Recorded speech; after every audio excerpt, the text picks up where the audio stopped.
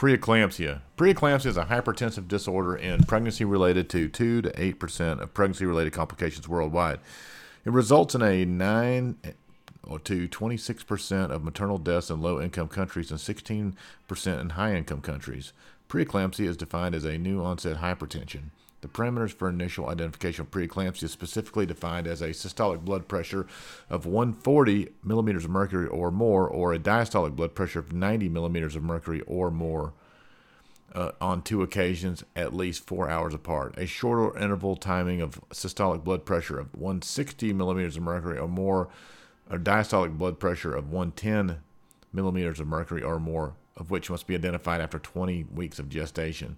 The initial presentation of preeclampsia typically arises in near-term pregnancies.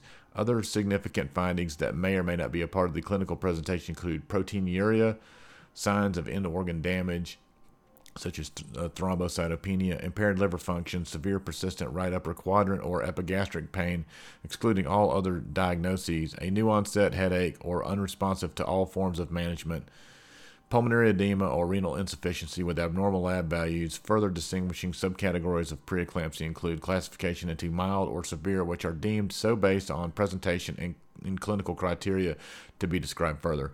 Etiology.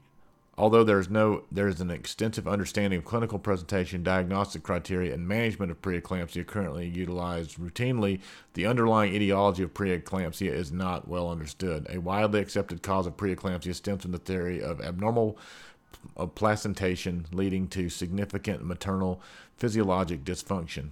Despite these obstacles, the well-supported etiologic origin of preeclampsia has been shown to arise to abnormal placentation, leading to aberrant spinal arteries, remodeling, placental ischemia, hypoxia, and oxidative stress. Epidemiology. Preeclampsia and eclampsia account for greater than 50,000 maternal deaths yearly worldwide. Like hypertensive disorders, the incidence of preeclampsia is correlated to ethnicity and race, most prevalent among African American and Hispanic patients, making up 26% of maternal death among this population. There are several risk factors and predeterminants of preeclampsia. These include nulliparity, multi-gestational pregnancy, advanced maternal age greater than 35 years old, in vitro fertilization or other forms of assisted reproductive technology, maternal comorbidities such as chronic hypertension, chronic kidney disease, diabetes mellitus, thrombophilia, obstructive sleep apnea, obesity and pre-pregnancy, body mass index greater than 30, family history, history of placental abruption or preeclampsia in a previous pregnancy, or intrauterine fetal growth restriction. Pathophysiology. As described in the etiology of preeclampsia, abnormal presentation leading to vast abnormal remodeling of placental vessels plays a crucial role in the development of preeclampsia and in perpetuating the effects of its pathophysiology. Preeclampsia is a multisystem condition potentiating possible severe hypertension and in-organ dysfunction or failure. As vascular sclerosis and abnormal arterial remodeling of the placenta lead to progressive placental ischemia, the release of distress markers like anti-angiogenic and pro-inflammatory factors facilitates an imbalance of increased competition with binding sites for angiogenic and essential growth factors. This causes downstream effects of abnormal vessel formation and inadequate vascular accommodation for multi-organ systems, most notably the cardiovascular, renal, and hepatic. History and physical. Although preeclampsia typically presents with a hallmark history and physical signs and symptoms, several atypical presentations exist. This section will review the most common presentations of preeclampsia and those that should prompt further investigation and diagnosis when testing when present. The most common history findings in patients with preeclampsia are patient complaints of new onset headache, not accountable by any other alternative diagnosis such as history of headaches or migraines that is unresponsive to medication. This complaint may or may not be accompanied by additional complaints of visual disturbances. Patients who also endorse right upper quadrant or epigastric pain with associated nausea and vomiting, shortness of breath, and perceived increase in swelling worsening from baseline pregnancy-related symptoms may also be reported. Patients who present with any single feature of combination of these history findings should undergo a thorough physical exam. This begins with an evaluation of vital signs, more specifically blood pressure. Patients with a systolic blood pressure of 140 millimeters of mercury or greater, or a diastolic pressure of 90 millimeters of mercury or greater, should increase suspicion of preeclampsia. In patients at greater than 20 weeks gestation, blood pressure readings on two measurements at least 4 hours apart should be evaluated with further diagnostic workup.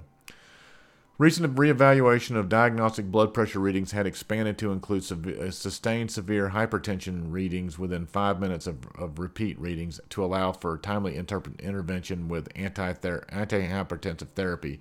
These blood pressure readings include systolic blood pressure of 160 millimeters of mercury or greater, or diastolic blood pressure of 110 millimeters of mercury or greater. As per the American College of Obstetrics and Gynecology, patients previously diagnosed with gestational hypertension presenting with these severe range blood pressure should be diagnosed with preeclampsia with several features, regardless of the presence of other diagnostic criteria.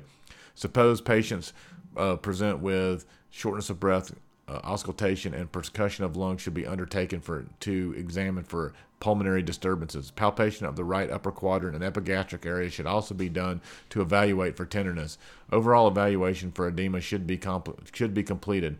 Specifically evaluate areas of dependent gravity-related edema like the lower extremities or independent edema such as the face and hands. Evaluation.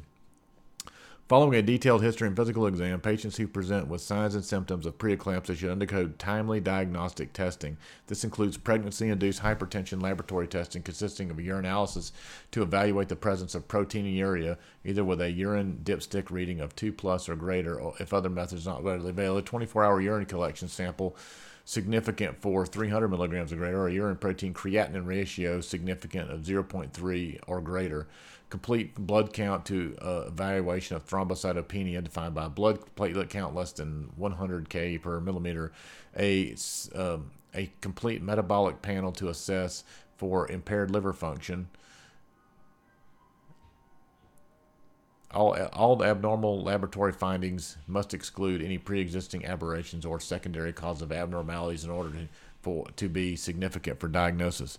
Although elevated blood pressure with accompanying proteinuria is typically thought to be required for the diagnosis of preeclampsia, it may not be present in several cases. In such cases where the absence of proteinuria and new onset hypertension is discovered, other new onset symptoms such as thrombocytopenia, renal insufficiency, pulmonary edema, impaired liver function, or new onset headache with or without visual disturbance may be used for diagnosis. This typically is referred to as preeclampsia without severe features, including new onset range blood pressures. Treatment or management. Management of preeclampsia begins with early diagnosis, focusing on adequate blood pressure control and seizure prevention. Blood pressure control can be accomplished by utilizing beta blockades such as labetalol, calcium channel blocker, or nifedipine. Fetal evaluation should include ultrasonography of amniotic fluid index, estimated fetal weight, and antenatal testing, such as non-stress tests and biophysical features. Fetal status may also play a role in determining delivery versus expectant management in preeclamptic patients. Ultimately, the definitive treatment for preeclampsia is the delivery of the fetus, while continued observation is permissible for preterm gestations in patients with either well-controlled gestational hypertension or preeclampsia without severe features. In the setting of normal antepartum testing, risks of expectant management exist. If expectant management is undertaken in stable patients, serial ultrasonography, weekly antepartum testing, and close observations of symptoms and blood pressure and laboratory values should be employed. As per ACOG, it is recommended that patients at 37 weeks gestation diagnosed with gestational hypertension or preeclampsia without severe features should undergo delivery rather than expectant management. It is also recommended that patients diagnosed with preeclampsia with severe features at or beyond 34 weeks undergo delivery after maternal stabilization and should not be delayed to accommodate steroid administration. In cases where patients less than 34 weeks gestation are being diagnosed with preeclampsia with severe features, proper stabilization of both maternal and fetal well-being should be initiated and may be followed with expectant management. While neonatal and maternal outcomes may benefit from delivery or expectant management, informed decision-making regarding benefits and risks must be discussed with the patient. Antepartum admission with close monitoring of maternal and fetal conditions may be employed with a low threshold for delivery if maternal or fetal deterioration is suspected. Findings that indicate expeditious delivery after stabilization, regardless of gestational age, can be described as fetal and maternal factors. Fetal factors include abnormal antepartum testing, sustained reverse in diastolic flow of the umbilical artery. Maternal factors are uncontrolled blood pressure, continued headaches, visual disturbance of the right upper quadrant, epigastric pain despite repeated medical management, myocardial infarction, stroke, pulmonary edema, HELP syndrome, eclampsia, or suspicion of placental disruption or bleeding with no other diagnosis.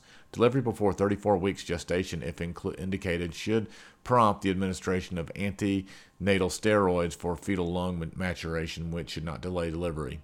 Medications utilized to stabilize severe range blood pressure include intravenous labetalol, hydrazoline, and oral and immediate release nifedipine.